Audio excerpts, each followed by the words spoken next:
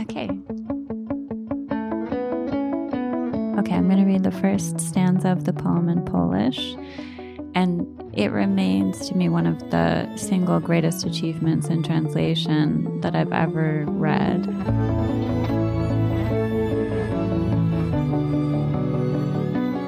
Tyle naraz świata ze wszystkich stron świata. So much world all at once, how it rustles and bustles. Moraines and mores and morasses and mussels. The flame, the flamingo, the flounder, the feather. How to line them all up, how to put them together. So I'm just going to read the very first thing that I wrote. Si hay aviso de tornado, no lo hacen. When it's a tornado watch, they don't do it. But when it's a tornado warning, the girls go and get inside the pantry, where they squeeze in among the cans and powders and cardboard boxes and wait until one of their parents says they can come out. Mamá les diga que se puede salir. La despensa es el único lugar en toda la casa que no tiene ventanas. Had I known that this was going to turn out to be a memoir, I think I would have written it really differently. Hi, I'm Jennifer Croft. I'm the author of Homesick, an illustrated memoir coming out with Unnamed Press this fall, as well as the translator from Polish of Olga Tokarczuk's novel Flights, a couple of other things. I'm currently translating Olga Tokarczuk's latest novel, The Books of Jacob, which is a 1,000-page historical epic about Jacob Frank. And I've also translated some from Spanish and a little bit from Ukrainian. My earliest memory of another language might have been Spanish. I grew up in Tulsa, Oklahoma, and if there was another language besides English present, it was generally Spanish with a little bit of Cherokee as well. But my family was monolingual, and I grew up speaking only English. So it wasn't really until I was about 13 years old that I discovered Russian as my first language that I really studied. And that I discovered kind of on my own from watching television. My sister and I watched religiously the Lillehammer Winter Olympics, and we were obsessed with skaters from the former Soviet Union. We just thought they were so beautiful and fantasized about becoming ice skaters ourselves, which was unlikely, of course, in Oklahoma. But I did start studying Russian then, and my sister started studying a little bit of Ukrainian. So my parents were a little bit confused by the sudden enthusiasm for Russian specifically. But my father was a professor of cultural geography, and he was very encouraging of any kind of independent research that we or I wanted to do. That's also just how he has always worked. He has a very independent personality and is very good at kind of discovering new things and places. And he arranged for a student of his to teach my sister and me once a week I think he taught me for 1 hour. Before that, I spent a year or so just studying Russian textbooks that I got from the public library.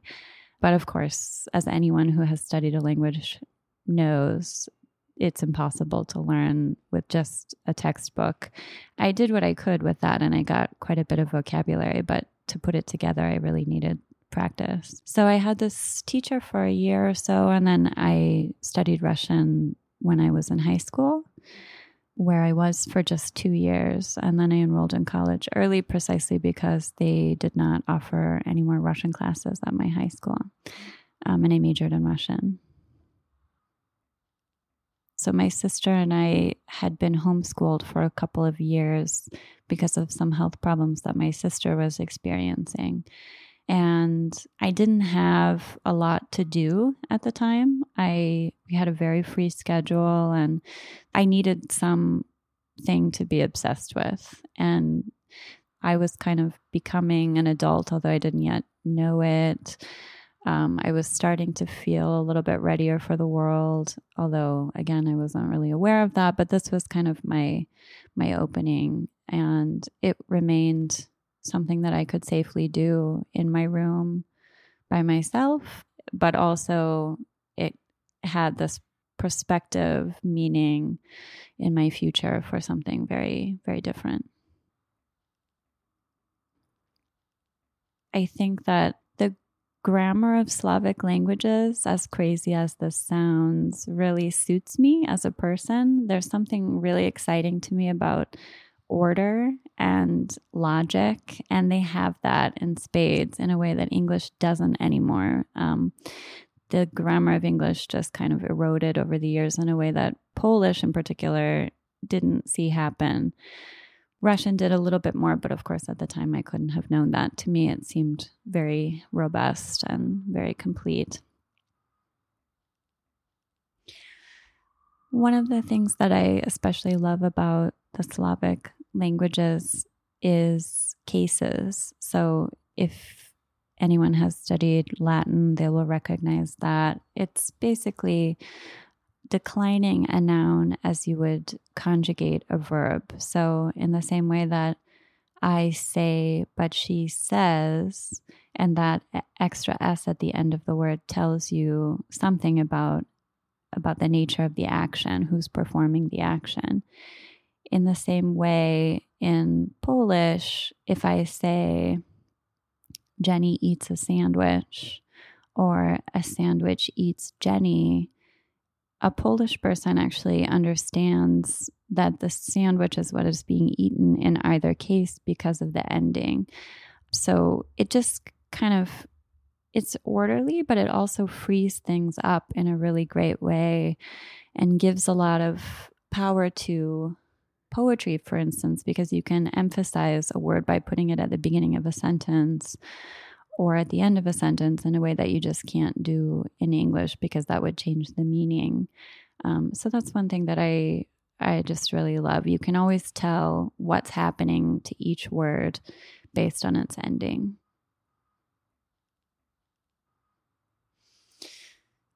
So I started translating a little bit while I was in college. It's not something that I ever thought of doing as a job. In truth, I didn't really give that much thought to jobs when I was a teenager. So I majored in Russian and English and minored in creative writing. And I was trying to figure out a way to put those things together. Obviously, in hindsight, the very logical and possibly only choice is translation. But at the time, there was just one Russian professor at the University of Tulsa where I went.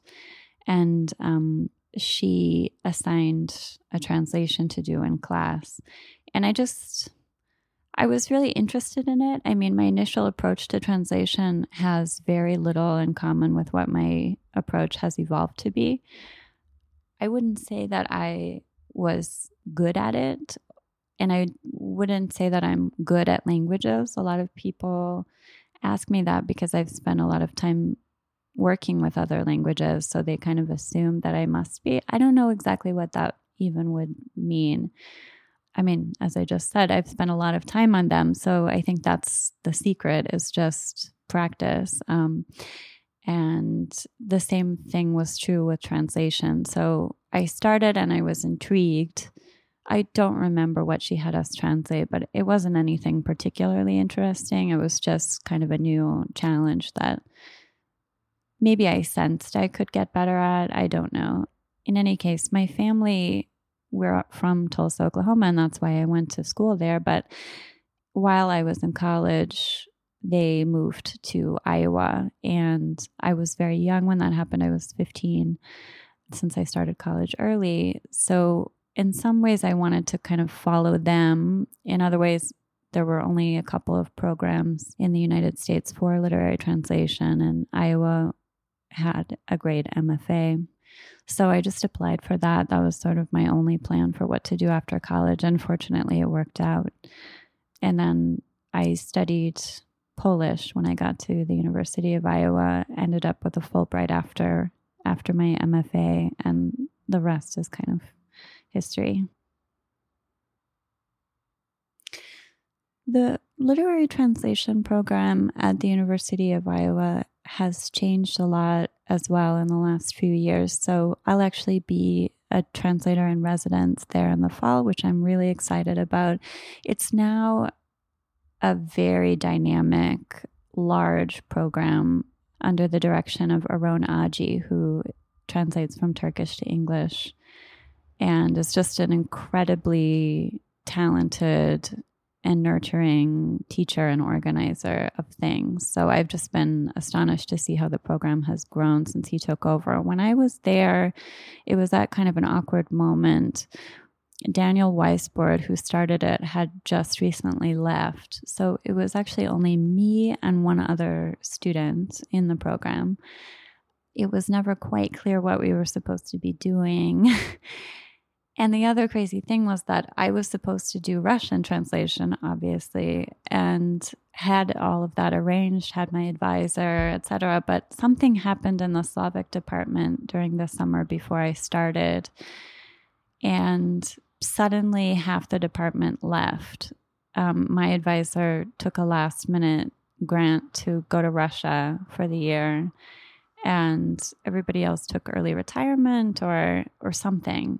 My experience thus far is that language departments are fairly unstable at institutions of higher education, especially Slavic departments. But at the time, I didn't know that, and I didn't really know what to do. I mean, this was just a few weeks before I began, and as I said, I didn't really have a plan B. So the only Slavic language they were offering that I could take was Polish, and I actually couldn't have found Poland on a map then, although my father would be horrified to hear me say that, being a geographer. But I did not know anything about Poland. However, my professor was as interested in grammar as I was, so it was a perfect match. And he had actually never been to Poland himself. So he had learned Polish from his wife, but he is Jewish, and as a kind of ethical stance, he doesn't want to go to Poland, but his Polish is perfect, and he was a great teacher for me. And that's what happened. And I also studied a little bit of French and Italian while I was there. That kind of was when I started to expand my purview. And, you know, Polish and Russian are similar. They're not that similar that Polish people and Russian people can understand each other if they talk in their own languages. But they're similar enough that I found it hard to keep them straight. And the Polish ended up, because I needed it, especially, of course, when I moved to Poland after 2 years. So in 2003, I moved to Warsaw. I just kind of mentally couldn't afford to be mixing up my Polish words with my Russian words. And pretty quickly, I lost the Russian. I also went to Russia and did not like it as I had thought I would. So I think that I quickly came to appreciate the literary scene in Poland, and it just, everything kind of, it was a perfect storm for no more Russian and for more Polish. It is such a fluke that I ended up studying Polish and going to Poland. You know, in a way, it was also, of course, a fluke that I started studying Russian. I have no original connection to any culture other than Oklahoma culture. But of course, the way we view these coincidences and happenstances also depends on our later relationship with the thing. So I feel that this was kind of an intellectual decision. Ultimately, Polish for me was offered to me through a series of accidents, but then I chose to pursue it because it fulfilled me intellectually in a way that I needed at the time. And I needed to travel, and Poland was a really good solution for me, as Russia was not.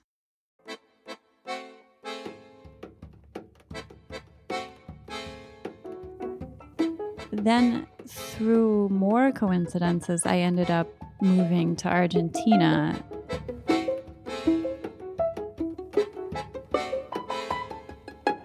And that the transition was actually via Polish because of a writer I was considering writing my PhD dissertation about, Witold Gombrowicz, who lived in Buenos Aires for 23 years. And I went just for 2 weeks to Buenos Aires with no Spanish other than when I was a child, I learned how to count to 10.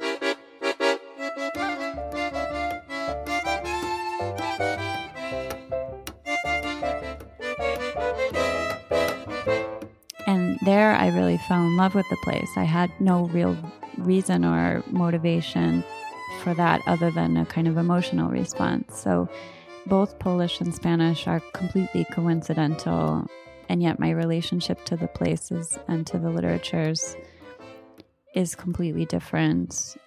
And so I probably view how they came into my life also in very different ways. So Argentina almost feels like fate, whereas Polish, I feel like I had more agency. And also I spend less time in Poland and may have a diminishing relationship with Polish. So maybe I need at least the illusion of agency in order to make that happen. So after I lived in Poland for 2 years, I went to Northwestern University in Chicago. I went there in order to study with Claire Cavanagh, who is one of my favorite translators. She translated Wisława Szymborska really brilliantly. Of course, Szymborska won the Nobel Prize, and I had heard Claire talk at the University of Iowa about her translation strategy, and she read a beautiful poem by Szymborska called Birthday. And it remains to me one of the single greatest achievements in translation that I've ever read or heard. I guess I heard it first. It is a really wonderful poem to read out loud. Okay, so should I read the English, the whole English? And it's actually hard to read in English too. I'll do my best. Okay, I'm going to read the first stanza of the poem in Polish. The title is Urodziny. Tyle naraz świata ze wszystkich stron świata. Moreny, mureny, morza i zorze, i ogień, i ogon, i orzeł, i orzech. Jak ja to ustawię, gdzie ja to położę? This is the poem Birthday by Wisława Szymborska, translated from Polish by Claire Cavanagh and Stanisław Barenczak. So much world all at once, how it rustles and bustles, moraines and morays and morasses and mussels, the flame, the flamingo, the flounder, the feather, how to line them all up, how to put them together. All the thickets and crickets and creepers and creeks, the beeches and leeches alone could take weeks. Chinchillas, gorillas, and sarsaparillas. Thanks so much, but all this excess of kindness could kill us. Where's the jar for this burgeoning burdock, brooks babble, rooks squabble, snakes squiggle, abundance and trouble, how to plug up the gold mines and pin down the fox, how to cope with the lynx, bobolinks, streptococcus, take dioxide, a lightweight but mighty in deeds. What about octopodes? What about centipedes? I could look into prices but don't have the nerve. These are products I just can't afford, don't deserve. Isn't sunset a little too much for two eyes that, who knows, may not open to see the sun rise? I am just passing through. It's a 5-minute stop. I won't catch what is distant. What's too close I'll mix up. While trying to plumb what the void's inner sense is, I'm bound to pass by all these poppies and pansies.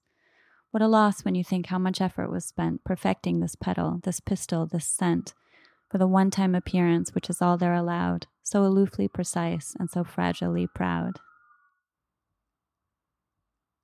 The reason that I think this is a special achievement in translation is that it's a great example of how to preserve the spirit of a work without translating even remotely literally. So the point of this poem is this kind of explosion of vitality and life, this almost heartbreaking vitality. And, you know, it's sheer abundance, and it has to sound like that. It has to sound like it's overflowing. It has to sound really fun, and then you have to be able to kind of rein it in, especially at the end, and make it poignant. And had they tried to keep the animals and the plants and so forth, they would have lost everything that mattered about the poem. And I just love this, creating a translation almost from scratch in the target language, using as inspiration the original, and just kind of working in this very creative style. So the way that I came to Olga Tokarczuk was through her collection of short stories, which I discovered at the University of Iowa. I was looking in 2002, 2003 for something to translate as my master's thesis. That was what we were supposed to do. We were supposed to do a book-length translation with a critical introduction. And I had always been most interested in contemporary women writers. That was what I always focused on in college and just kind of what resonated with me the most. So that was kind of how I set the limits for my search for my master's thesis. And then I just went to the library and browsed what they had. And they had this collection, which was published just in 2001, called Playing Many Drums by Olga Tokarczuk. And I started reading it and I just loved it. But I also found out pretty quickly that some of those stories were already being translated or had already been published by a wonderful translator named Antonia Lloyd-Jones, who's kind of like the translator from Polish to English of all kinds of literature. So I tracked down Antonia. I don't remember how, but I found her email address. I may have found her through one of the publications. I know Words Without Borders published her very early. And I wrote to Antonia and I just asked her, I said, I'm kind of an aspiring translator and I'm just wondering, I really love this author. I'm wondering if you're planning on translating everything because I see she has these other books. And Antonia wrote back and was so lovely and generous and amazing and said that there was more than enough for both of us to be translating her. So I then worked on some other women, Hanna Kroll, who writes reportage, which is a great genre for Polish literature. She was my master's thesis, and I had other people that I was looking at, but I kept coming back to Olga. And I went to hear her read in Poland, in Warsaw, I think. And I eventually met her again through Antonia. She put us in touch. And this was actually right when Flights came out in Polish. So the book is called something else in Polish. It's called Bieguni, which is actually the name of a 19th century Eastern Orthodox sect that believes that one must remain in constant motion if one is to avoid the devil. If you're a native speaker of a Slavic language, you can see or hear the root for to run in this word, bieguni, but it's not the word for like a jogger or a runner. Some people who were doing publicity for the book initially suggested runners, and I always kind of hated that title because it sounds so boring in English, and it's really not representative at all of the mysteriousness of this novel, which the Polish title is. So I eventually came up with Flights for a number of different reasons.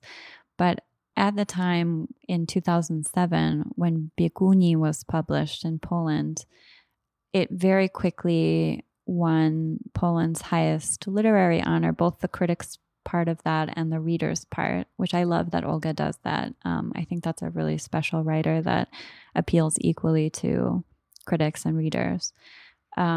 And I loved the book. I loved all of Olga's work, but this was something really new for her and really adventurous. She's always adventurous, but this just felt, I don't know, somehow very brave and very exciting to me. It also happened to kind of coincide with doing my PhD and feeling more experimental myself. And I met Olga and her partner, Grzegorz, in Krakow that summer, and we agreed that I would be the translator. And then nothing happened for 10 years, which is to say that I was doing a lot behind the scenes, but nothing was happening. So I was translating excerpts. The book Flights is composed of a number of self-contained short stories and anecdotes and meditations on travel and the body, and some longer, almost novella length stories that are maybe broken up by by these other kinds of reflections. So it's what Olga is calling a constellation novel, which means that it's up to the reader to connect the pieces however she likes, which is something that I think is really, it feels kind of new, and it is both ambitious and fun, which is, again, how Olga appeals to both critics and readers. And I really love that about her. So I was able to take some of these self-contained stories and publish them in magazines. And I also applied for a National Endowment for the Arts grant to do the translation. And if I hadn't gotten that, I don't think that the book ever would have been completed in English, by me at any rate. That came at a really crucial time when I had finished my PhD and I kind of needed to be making money. And I literally got that call as I had my pen poised over the contract of this awful book of literary criticism that I desperately didn't want to translate. And just at that moment, the National Endowment for the Arts called and said I had gotten this grant to translate Flights, and I tore up the contract.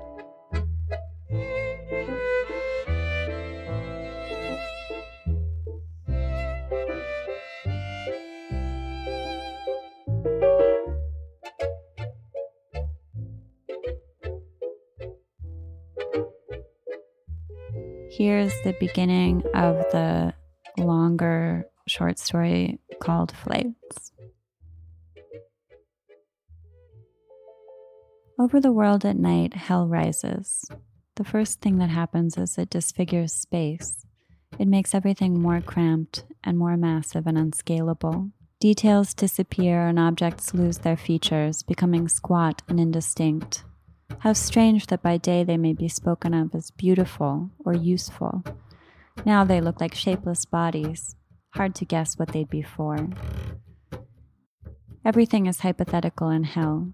All that daytime heterogeneity of form, the presence of colors, shades, reveals itself to be utterly in vain. What purpose could possibly be served by beige upholstery, by floral wallpaper, by tassels? What difference does green make to a dress slung over the back of a chair? It's difficult to understand the covetous gaze that fell upon it as it clung to its hanger in the shop window. There are no buttons or hooks or clasps now. Fingers in the dark find only vague bulges, rough patches, lumps of hard matter.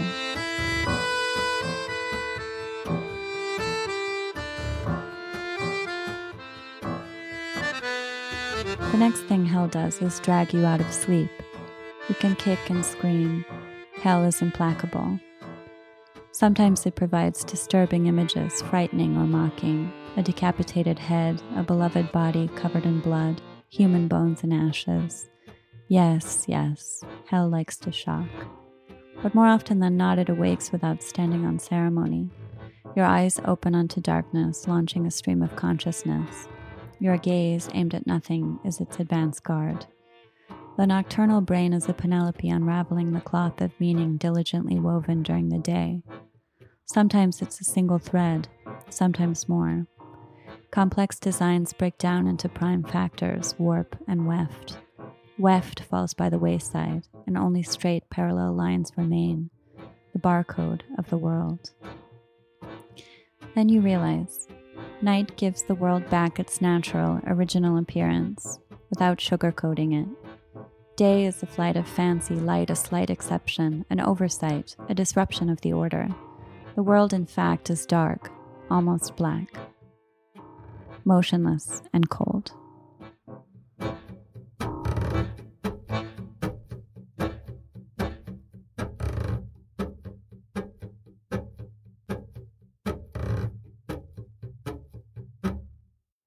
Here's one example of something that is very different in tone.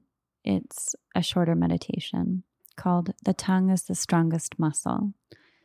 There are countries out there where people speak English, but not like us. We have our own languages hidden in our carry-on luggage, in our cosmetics bags, only ever using English when we travel, and then only in foreign countries to foreign people. It's hard to imagine, but English is their real language, oftentimes their only language. They don't have anything to fall back on or to turn to in moments of doubt. How lost they must feel in the world where all instructions, all the lyrics of all the stupidest possible songs, all the menus, all the excruciating pamphlets and brochures, even the buttons in the elevator are in their private language. They may be understood by anyone at any moment whenever they open their mouths. They must have to write things down in special codes. Wherever they are, people have unlimited access to them. They are accessible to everyone and everything. I heard there are plans in the works to get them some little language of their own, one of those dead ones no one else is using anyway, just so that for once they can have something just for themselves. So I think those two kind of give a sense of the range of Olga's work in Flights. I actually found it easy to translate, by which I mean a couple of things. One is that I had a kind of instant identification with Olga when I first met her, rather when I first came across her work. And what happens when I start translating her is just that I feel myself kind of clicking. I get in sync with her pretty quickly. And now I've been working on her for a long time, for like 15 years. And I mean, translation is such a strange thing because it's so intimate. The translator has such an intimate knowledge of the writer, and the writer may or may not have any knowledge of the translator. In that sense, it's kind of like a therapist-patient relationship. And actually, I've heard from a number of writer friends that the questions that they receive from their translators are sometimes verging on therapists' questions. They're kind of being psychoanalyzed by their translators who are trying to flesh out thoughts or sentences that feel incomplete. So I feel that I know Olga really well, to the point that when she published her most recent collection of short stories, which was last summer, they're so great. The stories are so brilliant and so exciting. And at the same time, I almost felt like I could predict them. I felt as I was reading that I knew what the next sentence was going to be. And that's a very strange feeling to have. I'm finding it important to kind of remind myself that some of that, maybe most of that, is just an illusion that I have. So I want to make sure that I'm still being really mindful of what she's actually saying on the page. So right now I'm translating her most recent novel, The Books of Jacob, which was published in 2014 in Poland. Also won the Critics' Prize and the Reader's Prize for this highest literary award in Poland called the Nike. And it's a 1,000-page historical epic about a real figure named Jacob Frank, who was the leader of a Jewish heretical sect in the 18th century. And it's proving to be much more of a challenge than Flights was for me. So in a way, Flights perfectly suited my own flightiness. It was really fun to be in a different place and in a different time period and in a different tone. I translated the vast majority of this book in Buenos Aires, where I was living for 7 years. And somehow this just felt really right. I would, wake up in the morning and go out and hear parrots on my balcony. And then I would come back and I would do a page in the Netherlands in the 18th century. And then I would do a page in Poland now. And it just felt really good. The Books of Jacob is this kind of relentless amassing of detail as a way of kind of explaining this cult leader, which is exactly the only way that you can explain a cult leader. So Olga does a wonderful job of collecting all of these different voices from the people who surrounded him. And he was a very controversial man. Some people really loathed him, but most people seem to have found him incredibly charismatic. And charisma is a really hard thing to transmit in a novel. So I love that she does this kind of gradual build to this whole series of climactic events. But it's it's harder to translate. And part of that has to do, of course, with the period and the necessary specificity of things like the foods that they were eating and the ways that they were prepared and their many costumes. Olga's very interested in costume, in stitching and fabrics, and she uses fabric and weaving as metaphors for writing, but she also is just kind of interested in those tactile elements, especially of women's lives. She always also focuses more on the feminine side of things. So it is fascinating, but very slow going to translate this book. I have the incredible good fortune to be doing this translation at the Cullman Center at the New York Public Library, which offers me the time that I need by means of a stipend and also the resources that I need. So right now I'm working on the first draft of the translation. And as soon as that's finished, what I want to do is go through and stylize everyone's individual voice using 18th century models in English. Actually, also in this book, Olga is working with a number of other languages like Turkish and Ladino and Ukrainian. And Jacob, whatever language he's speaking in, doesn't speak correct Polish or Turkish or Ladino. So that's one end of the spectrum. And then at the other end, there are highly educated scholars and priests and so forth. And I want to get each voice right. I want to make sure that they're distinct, and I want to make sure that while keeping them in 21st century English, there is kind of a trace of their period, which is how the book reads in Polish. It's very accessible, like all of her work, but there's a flavor of the 18th century, which I really like. So what Olga does to show people's different actual languages. So if one of the characters is supposed to be speaking in Turkish, she, writing in Polish, just says that they're speaking in Turkish. She does use as many kind of Turkish borrowings as possible. Supposedly 5% of Polish vocabulary comes from Turkish. And of course, like especially with things like different rugs or different costumes, it's easier to find those borrowings. She doesn't really replicate accents, which I think is a good call.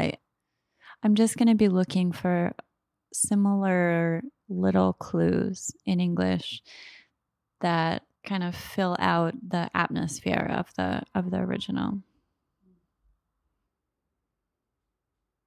So my relationship with Olga has been close, but we hadn't spent that much time together until we were nominated for the Man Booker International Prize last year. Nonetheless, we were always in touch. Olga is not one to micromanage her translators. She has many translators, and I've had the pleasure of meeting a lot of them. We had a panel that we did together a few years ago in Gdańsk, where the mayor was just recently stabbed on live television. He actually gave the closing remarks at our conference and was a really lovely person, and one of the few kind of more progressive politicians in Poland right now. In any case, Olga's translators came to that, and we all talked at the Opera House about translating Olga. And we also were meeting to start thinking about strategies for translating the books of Jacob, which has been a really wonderful kind of community to have as we do this big book. Several of the translations have already appeared. The Swedish came out first, and now the Serbian and the Slovenian have come out, and most recently the French. The German is almost finished, and I'm sure a number of other ones are in progress and probably nearing completion. In any case, we've been more in touch with each other about the specifics. So finding sources for Olga's research here or finding mistakes. I mean, this is such an ambitious book that covers so much territory. So when one of us finds a mistake, we let the other ones know. Olga wants us to let her know too, so that in reprintings it can be fixed. It's really interesting and really kind of strange community. But when Olga finishes a book, she moves on. So she doesn't really have a lot to say, in my experience, about the work that the translators are doing. Like, she's fluent in English. She can very easily read my work, but I don't think she wastes a lot of time kind of wondering about specific words or sentences or anything like that. So while we were in touch over the years, it wasn't that frequent until she won the Nike Prize for the Books of Jacob, Księgi Jakubowe in Polish. When she won that prize, she made a very brief statement on national television in Poland, saying that what she wanted to do with this book was encourage Poles to reconsider their history and to not think of themselves exclusively as a nation of victims and heroes, but to also think of the people that they harmed and enslaved and subjugated, including the Jewish population of Poland. And I remember I was in Buenos Aires and I found out that she won the award. I didn't see her make that seemingly pretty innocuous speech, but I remember going to bed very happy. And in the morning, I woke up and my email inbox was just filled with the most vile messages you can imagine: death threats, rape threats, every kind of anti-Semitic slur, but also anti-Ukrainian, because her name sounds Ukrainian. Tokarczuk sounds Ukrainian. She was accused of betraying Poland. And this was because I had just talked her into letting me set up her Facebook page in English. She has a Facebook page in Polish that is operated by a friend of hers. And I felt, at this stage in 2014, we still had not managed to sell Flights, the book, in English. And I felt like we needed to start doing a better job of raising awareness of her work in the English-speaking world. So she let me set up this page, and just weeks later, all of these trolls were posting on this page, and I was receiving all of these notifications, and it was so overwhelming. And I really scrambled to try to figure out what to do about it. And I got really scared for her safety, because she was on book tour and people were posting calls to action and saying like, okay, she's going to be at this bookstore in Wrocław on Tuesday at 6 p.m. Let's go.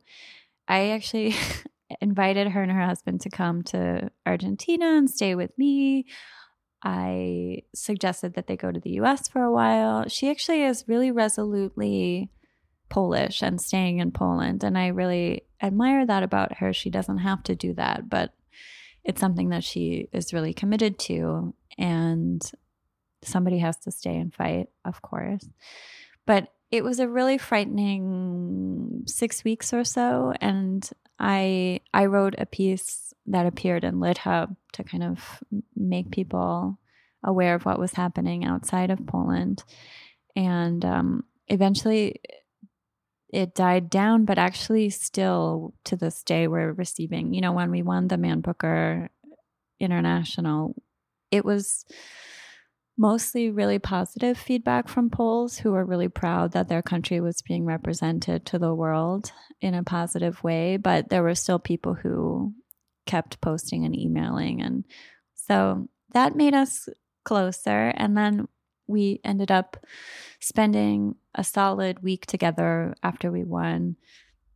It was actually Olga and her husband Grzegorz and me and my partner Boris who were kind of traveling around England together, which was really lovely. And they happened to get along really well. We were so busy that they ended up kind of being our secretaries, which was really great. Like, it's a perfect gender role reversal that both Olga and I really loved. And then we were reunited in November when we attended the National Book Awards ceremony together. And then I'll see her in the summer as well. So now we're, in addition to being kind of on the same page with our work, we're also personally much closer.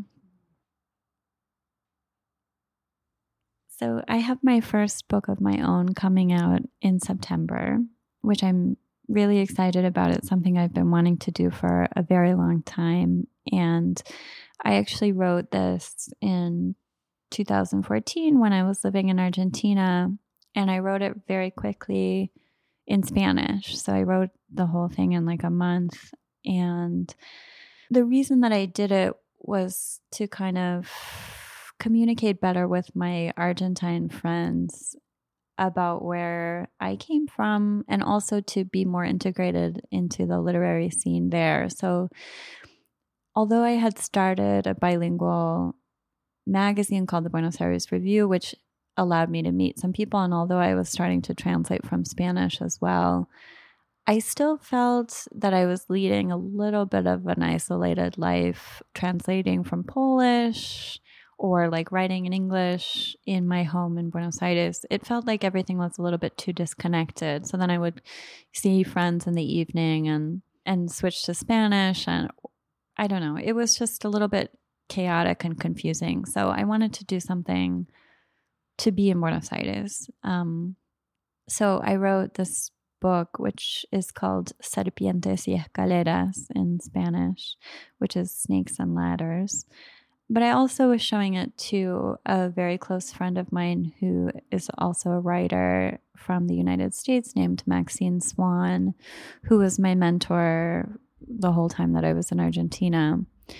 And she encouraged me to also be writing an English version. And the versions are very different from one another, but I ended up also kind of feeling like I was finding the right voice for the English, and then really developing the English in the direction of photography too, which is a component that the Spanish doesn't have. So the English version is illustrated with many photographs in color and black and white from my childhood through my earliest travels in Europe, through a recent trip that I took to Uzbekistan. So my goal with the photographs in English was to kind of recreate a tension that naturally occurs in the Spanish, which has to do with my language, which was acquired as an adult, but which is simultaneously very specific to Buenos Aires. So it sounds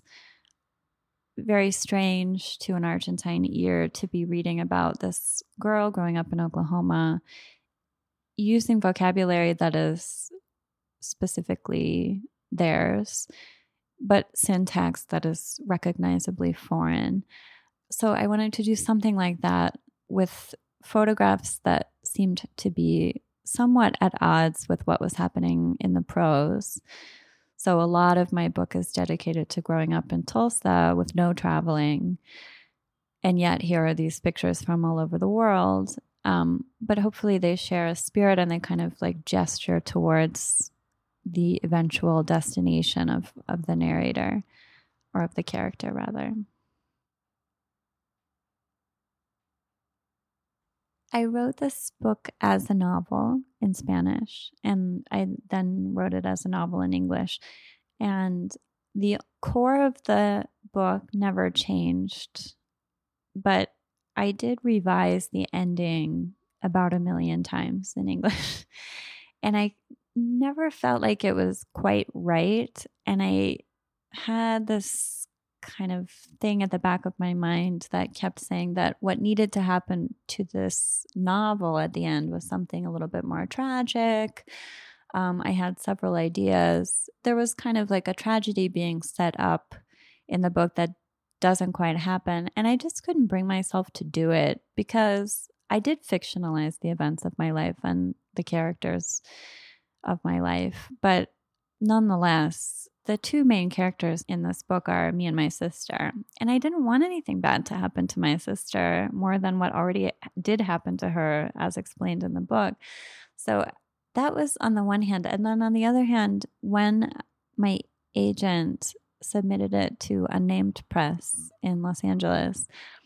The editor responded really enthusiastically, but like every other editor we had submitted to, wanted to know what parts were true and what parts were fiction, and also just kind of had this idea, which I had never thought of before, of maybe just leaning more into the nonfiction side of things and calling it a memoir and rewriting the ending to reflect my actual trajectory professionally. And I liked that idea a lot because it solved the ending thing, and it also opened everything up for me so that I could be a little bit more myself and a little bit more ambitious with the reflections in the book on translation, for instance, which I was kind of trying to hold back a little bit when I was making it fiction. So I like that it's called a memoir, but it is still being called a novel in Argentina, and it's being considered right now in Poland, for instance. And I was just corresponding with an editor yesterday about what genre it is. And honestly, it doesn't really matter to me. I think I read novels, so I think that's how I shaped it, the bulk of it. But people can read it however they choose. So definitely a big part of this book is the fact that it was written in Spanish as well. And obviously when translating one's own work, one has a lot more flexibility. And like I say, the versions are really different, and I wouldn't even really call either of them a translation, but still I had to pay such careful attention to every word and every sentence. And I mean, another reason why I wrote this in Spanish was to kind of break with what I had been doing during my PhD program. So while I was studying a lot of continental philosophy, for instance, my prose was getting really out of hand.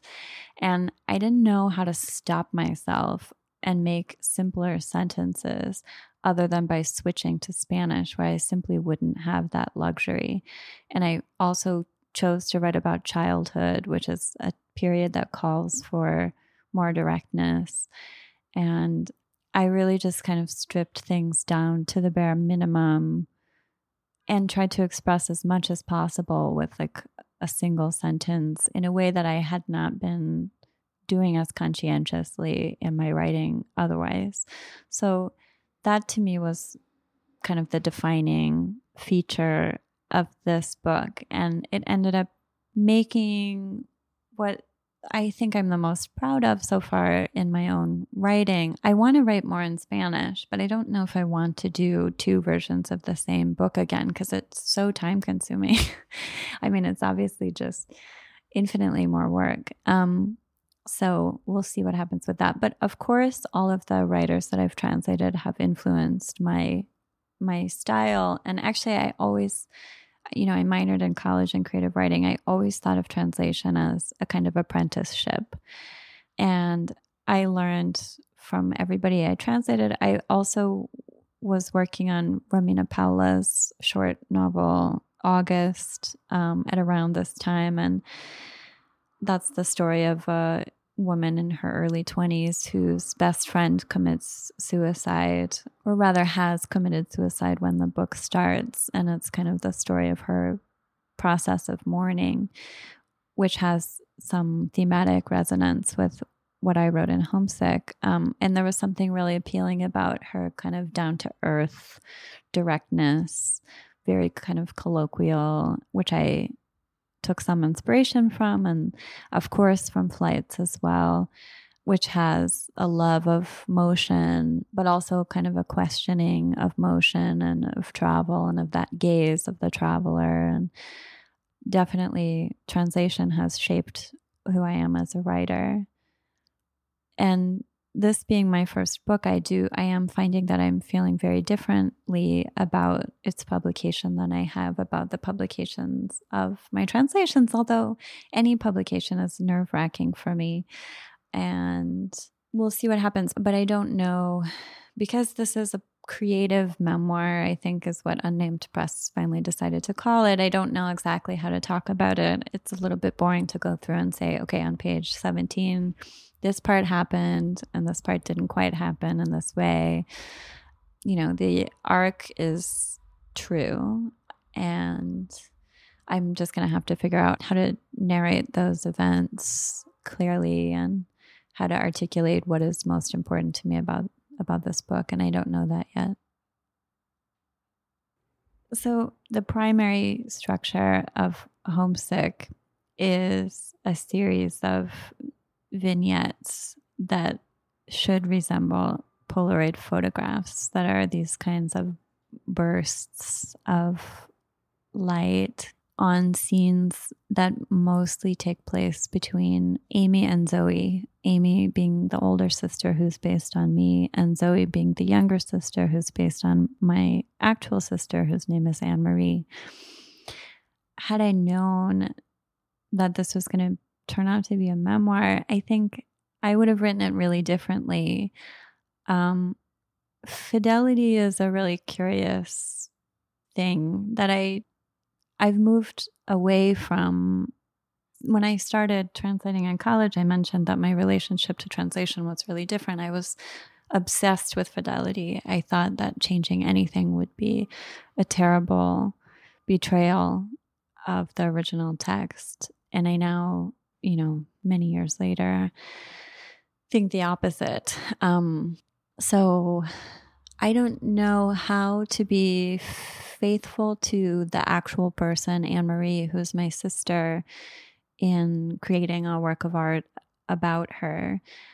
I mean, also, Homesick is ultimately a coming-of-age story about Amy, the older sister who becomes a translator. And of course, that's also partly my trajectory. I'm kind of, on the one hand, rejoicing in these close relationships, which all share certain features. So this intimacy that I mentioned between myself and Olga does share many features with this relationship that I had growing up with my sister and that I still have with my sister, but also kind of turning to focus on what I take from that relationship and make my own. So that is kind of consummated in the act of writing this book, which is much more about me than it is about my sister. And I would love to write another thing that is more about her and more from her perspective. She has been reading this book all along, and she says she likes it. And I think she's happy to see pictures of herself in print now. But I mean, she has actually so many more stories to tell or to be told, because I don't think she has any interest at all in writing herself. So it falls to me to do that. But yeah, this book ends early and there's a lot more material there. So I'm just going to read the very first thing that I wrote. Aunque sabe que no le tienen que gustar, a Amy le gustan los tornados. Even though she knows she's not supposed to, Amy looks forward to tornadoes. Even in the day the sky gets black and the streets get empty, the wind pries back the leaves of the silver maple tree, and underneath they gleam. When it's a tornado watch, they don't do it. But when it's a tornado warning, the girls go and get inside the pantry, where they squeeze in among the cans and powders and cardboard boxes and wait until one of their parents says they can come out. The pantry is the only place in the whole house that does not have windows. You have to stay away from windows when a tornado comes, because the very thing tornadoes love best is breaking glass. And if that happens, and you're sitting, for example, in the bathtub right below the bathroom window, you will almost inevitably get hurt. When the sirens start, Amy gets them organized. She has developed a system. Each of them is allowed 3 toys, not more, and Amy is in charge of the flashlight because Zoe might break it. Zoe always dallies over her dolls, feeling guilty for playing favorites. But Amy explains to her how in life you have to make choices, and eventually, Zoe always does, although sometimes she tries to hide things in her tiny pants pockets. When she gets caught, she bursts out laughing or into tears, depending on Amy's face. She always gets caught. Then Amy quiets Zoe, and they kneel down on the dimpled linoleum, pull the door shut, and wait. Once the door is closed, Zoe's dolls have conversations. Often they discuss the weather. Amy just listens, lets her own dolls rest, feels her sister's hot, quick breaths on her neck. If their electricity isn't out, Amy insists the light be off anyway. Slowly, she gets sleepy like she does in the car, and just like when they drive somewhere, Amy, unlike Zoe, would rather just not get there, would rather just keep going, would like it if the warning never expired. Then the pantry door will fly wide open, and all across the top of it the frying pan and the strainer and all the knives will glint and shiver like they want to fall. And their mother will reach down and grab Zoe, and then she'll carry her away. Preferiría seguir y seguir y seguir, y cuando hay un tornado no quiere que saquen el aviso nunca, porque entonces la puerta de la despensa se abre, y las ollas y los cuchillos colgados sobre sus cabezas en los ganchos de la puerta destellan y tiemblan como si quisieran caerse. Y la mamá se inclina y agarra a Zoe y se la lleva. I feel really different in Argentina. So I feel like I kind of became myself by moving to Buenos Aires. I feel most myself when I am there. My Spanish is in no way perfect. I feel fluency is just when I'm comfortable having a conversation, and I do feel that there. And I love speaking Spanish. I love being there. I feel so connected to the people I know there. And obviously my English is always going to be infinitely better than my Spanish or than any other language. But it is a different feeling. I think that being yourself in a place where you have no history feels to me more powerful. I created everything in Argentina completely from scratch. I went there knowing no Spanish, but I think more importantly, knowing no one. So forging so many connections and really being in charge of what I wanted in my life, which is not something that we have the opportunity to do in the places where we grew up.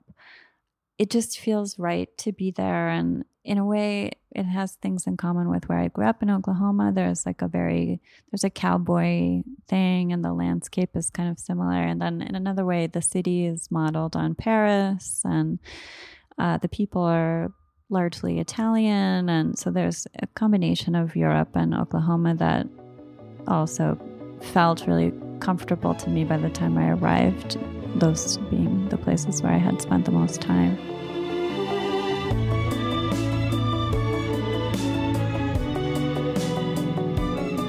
So I think it's mysterious and probably impossible to fully pinpoint, but that is just the place where I feel the best, I would say, overall.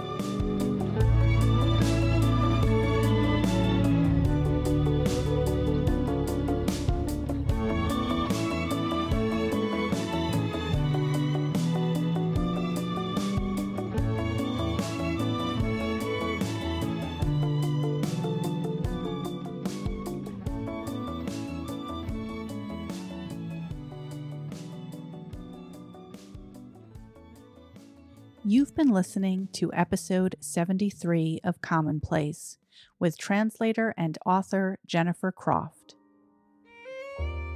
This is the third episode in our translation series, and I'm your host, Rachel Zucker. This episode was edited and mixed by Becca DiGregorio and Katie Fernelius, and produced by myself, Doreen Wang, Christine LaRusso, Nicholas Fuenzalida, and Katie Fernelius. The theme music for our translation series was written and performed by Nathaniel Wokestein.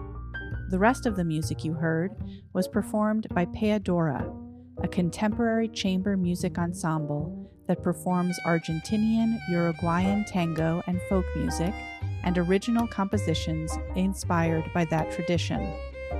The ensemble includes Rebecca Wokestein, Drew Jureka, Robert Horvath, and Joseph Phillips. To To find more music by Peadora, go to peadora.com or visit commonpodcast.com, where you can find the liner notes to this episode, links to the people and texts Jennifer Croft mentioned in the episode, and a link to become a Commonplace patron. Commonplace has no ads or institutional funding. If you enjoyed this episode, and we hope you did, please consider supporting the show. All Commonplace patrons will receive access to a list of Jennifer Croft's favorite books in translation from the past few years, as well as 2 tracks of music, La Perdida, The Lost One, an original composition by Rebecca Wokestein that has not yet been released on an album, and Volando, also an original composition by Rebecca Wokestein, and the title track on Peadora's most recent album. Some Commonplace Book Club members will receive Homesick by Jennifer Croft, Flights by Olga Tokarczuk, translated by Jennifer Croft, and August by Romina Paula, translated by Jennifer Croft. Many thanks to Unnamed Press, Riverhead Press, and the Feminist Press for donating copies of these wonderful books. Thank you to Omain Gruich and Justin Todd Smith for transcribing this episode. Thank you to Peadora. Thank you to our patrons. You make Commonplace possible. We appreciate each and every one of you who reviews Commonplace on iTunes and recommends it to friends and students. And you, listener. Thank you for listening.